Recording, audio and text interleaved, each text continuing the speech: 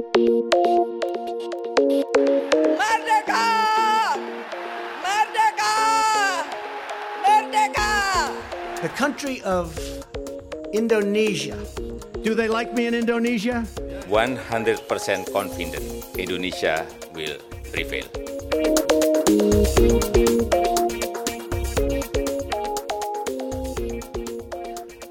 Hello and welcome to the Talking Indonesia podcast. I'm your host, Dirk Tomsa from La Trobe University. Indonesia's 2019 election is now behind us, and while we do not yet have the official results from the General Election Commission by the time this podcast goes online, we do, of course, have quick count results from a number of reputable polling institutes, and these quick counts show very clearly that incumbent President Jokowi has won a second term, defeating his challenger Prabowo Subianto by a margin of probably around 8, 9, 10%. We'll have to wait for the final results to know exactly.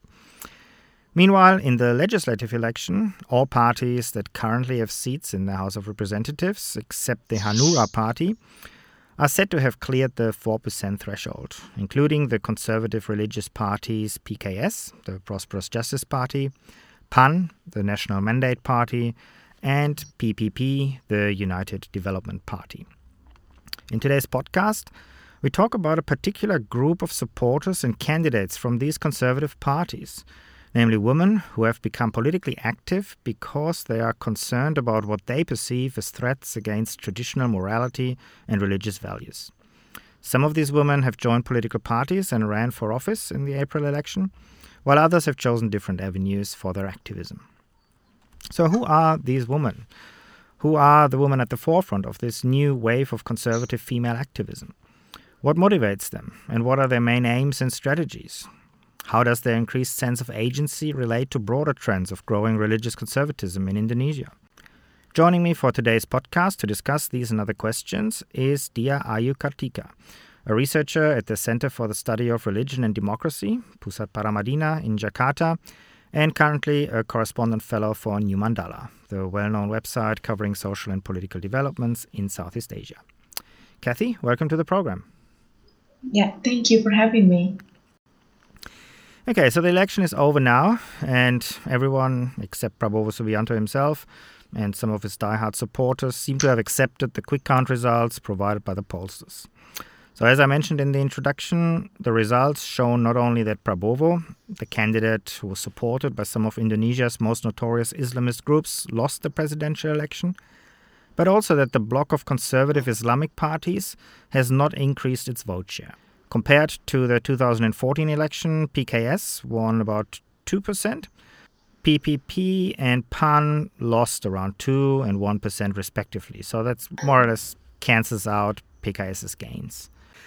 So all parties that competed in the election were required by law to nominate at least 30% female candidates. And thanks in part to this regulation, the number of female candidates in this election was bigger than ever. Turning to your research now, during the campaign you joined some female candidates whose agenda seems to be quite opposed to the aims of women's rights activists in a sort of conventional sense. Can you tell us a bit about these candidates that you observed and whom you accompanied on the campaign trail, starting perhaps by outlining whether there is some kind of common pattern that has prompted these women to run for a seat in parliament? Okay, thank you, Dirk. So I particularly follow 3 female candidates or caleg in this election. The first one is Umi Aziza. She is PKS candidate for House of Parliament from West Java. She's actually the wife of former Depok Mayor, Nur Mahmudi Ismail, and also the female preacher and board of Majelis Taklim Network in Depok, one of the big one in Depok. And then the second one is Umi Fira. She's also a PKS candidate for Provincial Parliament from East Jakarta. She's also the female preacher. She's been working in grassroots level for like 25 years. And she's also the member of Family Love Alliance. And the third one is Umi Fitria, Triani Abdul Aziz. She is PBB candidate from the Crescent Star Party for House of Parliament, and she's from Jakarta. I think she's have been working in Malaysia. That's why she's also gaining vote from overseas. And she's the vice head of Women's Wing of Dewan Dakwah Islamiyah, or Indonesia Islamic Propagation Council, a long-standing Islamic organization who has known as having scripturally rigid position on Islamic creed. And all these candidates are mainly driven with one factor: to join the politics, which is moral issue. They see the widespread of HIV/AIDS, abortion, and premarital sex. Also, the prominent existence of LGBTQ community are seen as the moral crisis from the candidates. Of course, this is not a new narrative coming from the conservative group. Maybe we have seen it 10 or 15 years ago, but the growing identity politics and political Islam have strengthened their position in the society. It has activated women's political agency along conservative lines that mothers must mobilize in order to protect their children from moral threat, and they believe that Islam offers all the right solution for these social ills. Unfortunately for them, Islamic perspective are readily used as solution in the political sphere. Policymakers and law enforcers mainly use liberal or secular perspective on addressing these problems. Therefore, they feel the need to be in politics to make greater impact in the policymaking process. Okay. So, and you said those three, they have all been already religiously active before they now joined the elections. Obviously, then they have a bit of a history of religious activism, and those motivations to put this into a political career, these motivations aside, do these candidates share some common characteristics in terms of age or socioeconomic background, educational background, or do they come from all sorts of different layers of society? Yeah, most of them are middle-aged women coming from middle upper class with high education from reputable university in Indonesia. And they're also an active member or leaders in their community and engage well with people in grassroots level through social activities, some women empowerment programs, and also Majelis Taklim, of course. And you said two of them ran for the PKS and one for the Crescent Star Party, the PBB, one of the very small parties. So was this a deliberate choice? Obviously, these are some of the most conservative Islamic parties that we have. But in the past, a lot has been written about the fact that more secular parties, or on paper more secular parties, also often recruit religiously conservative candidates in order to enhance their chances of electoral success. So from the candidate's perspective, was this a clear, deliberate choice that they would go to PKS and PBB? Yeah. So, mostly they're coming from PKS, right? But to say that it's like their choice, because most of them has been PKS cadres for several years. They've been involved in PKS mentorship since in the university. So, and they think that they are not being the PKS, they're not go for PKS candidate, but they just being PKS cadre, in which they will be chosen to be one of the candidates. So it's not like they have the ambition to be a candidate in legislatives, but the party seen them as potential. That's why they chose them. That's what they claim to me, or they say to me. But for the candidate in the PBB party, the Umi Fitria, she chose the party herself. So it's all with her understanding about the political situation that he chose PBB, and she said it is because the roots of PBB is actually people that she respects. So there's a lot of, we cannot say it's only one reason or one factor that motivates these female candidates to join a party. There are numbers of them, but there are actually two kind of things. The first one, they're part of the party categorization, and the second one, they can just choose it with their own understanding. Okay. Well, PKS is well known for its categorization system. It's one of the parties in Indonesia with arguably the best recruitment system for candidates. Exactly, yeah. Yeah. Do you know something about the numbers? Like how many female candidates were nominated by those religious parties? Yeah, the number of women's candidate from PKS is 39.4%, which is 112 from 538 caleg. And for the PPP is 41.2%. Whoa, okay. And for PAN is 37.9%. So PPP has the highest number amongst three. And that is quite high, given that 30% was the requirement only. Okay, interesting. Exactly. So you said you followed 3 women during the campaign quite closely and observed the campaign and tried to contextualize their activities more broadly in what's happening in Indonesia. So can you tell us a little bit about their strategies to win over voters? So you said before they already had quite a reputation as preachers, so they were quite well known in their community. Did they consistently emphasize this kind of religious credentials that they had during their campaign? Yeah. So they're mainly using 2 campaigns channels to spread their influence, right? The first one is social media and Majelis Taklim, or the regular meeting Islamic study circle in the neighborhood.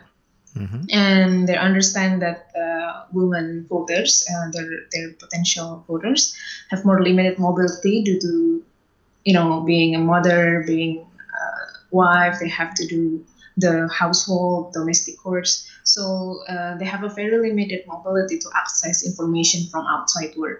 So they use social media particularly for this one. Like Umi Fitria from PBB, from the Crescent Star Party, she is also because she is also a woman, she also feels that she needs to take care of the household. So she mainly used social media as her strategy. She spread the pamphlet or her posters online, giving lectures in YouTube, and also write a blog post about how he would go if she's elected as the legislator. And Umi Fira also said to me that social media platforms such as WhatsApp have gave access to women to be more politically active because they don't have that access before to get the information.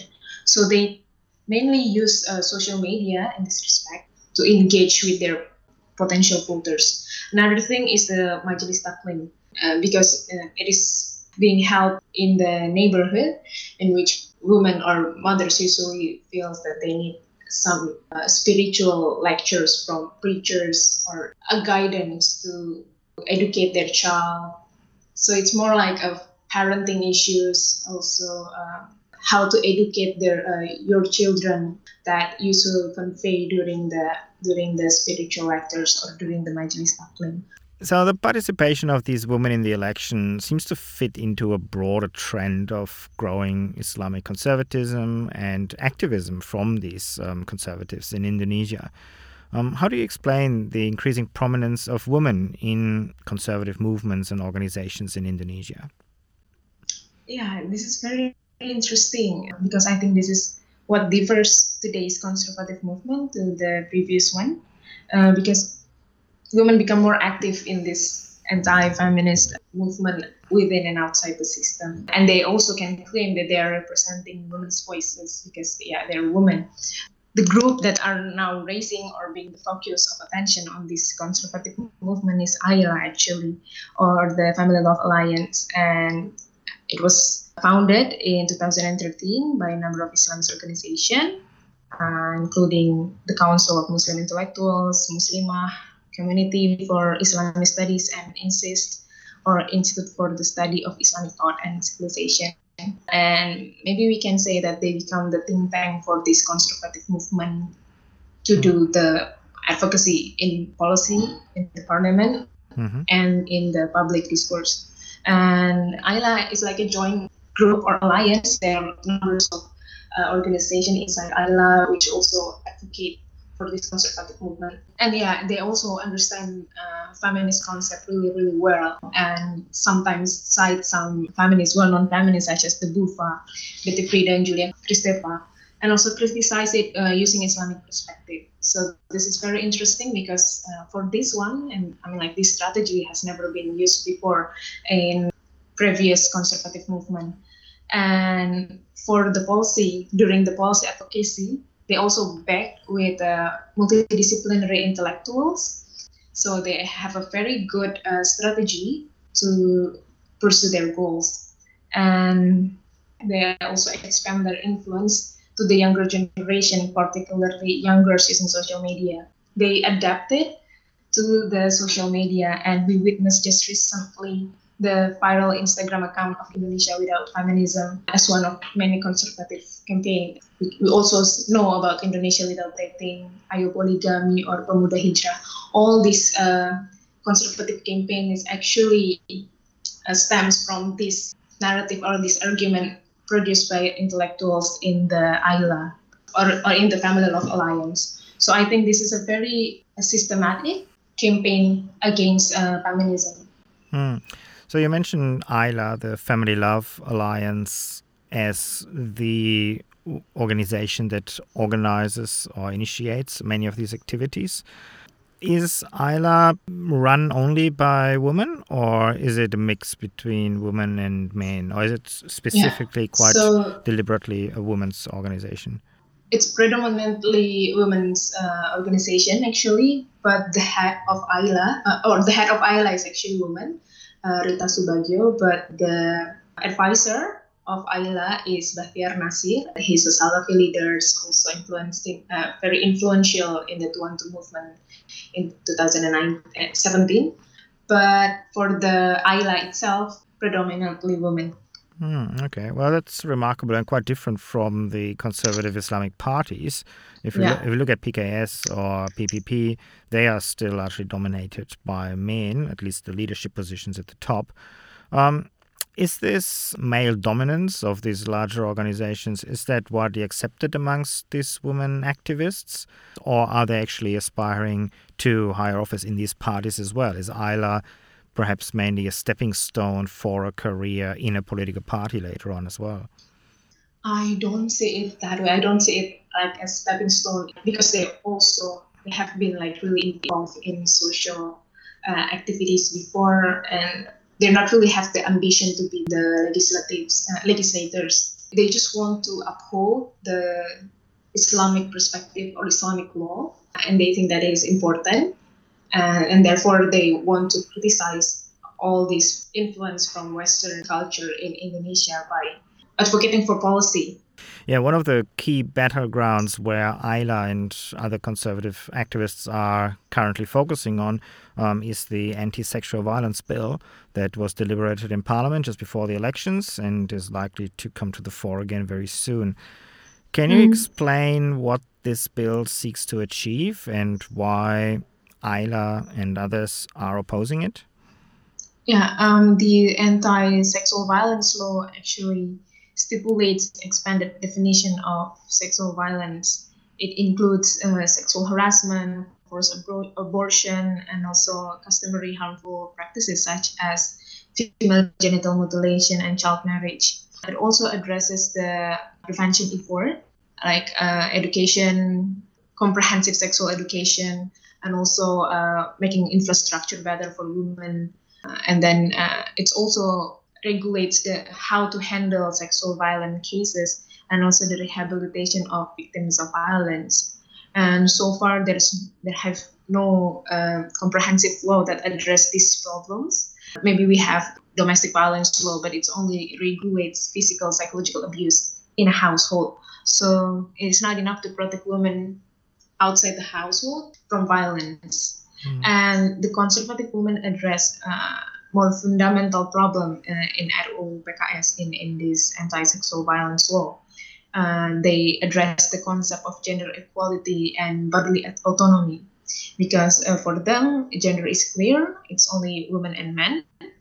And when we are talking, when feminists are talking about gender, we also, like the liberal feminists, also put the transgender and LGBT community in it. And for them, it's not in line with Islamic law.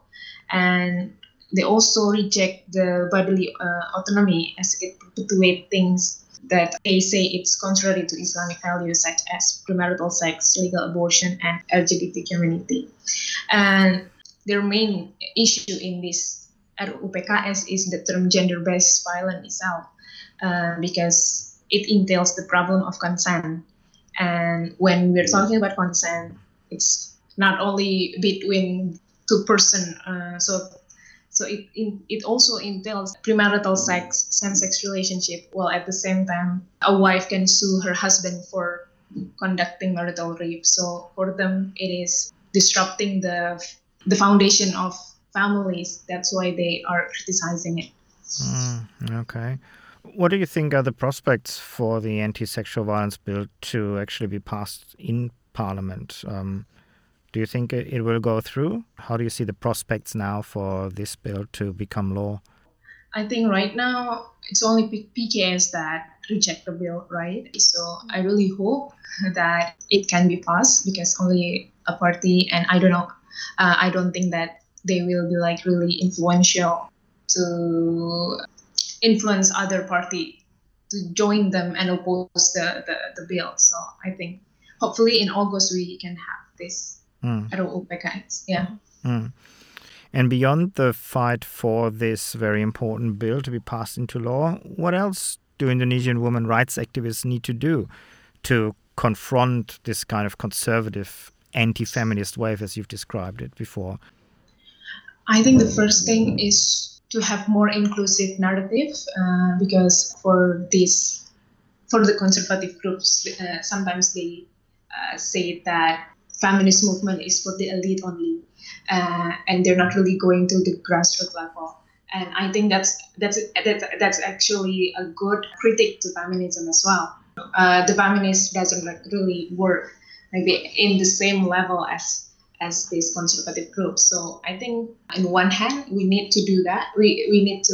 Our feminists need to address this issue of being like maybe too elite, to using too high vocabularies, difficult vocabularies that no one's really understand. So that's actually a good critique which can help to counter that. And also try to introduce a concept of gender and feminism in an easier way. You had spoken about the need for progressive feminists to speak in more easily understandable language and connect better with the grassroots. That's actually one point, but it doesn't look really different with the first one.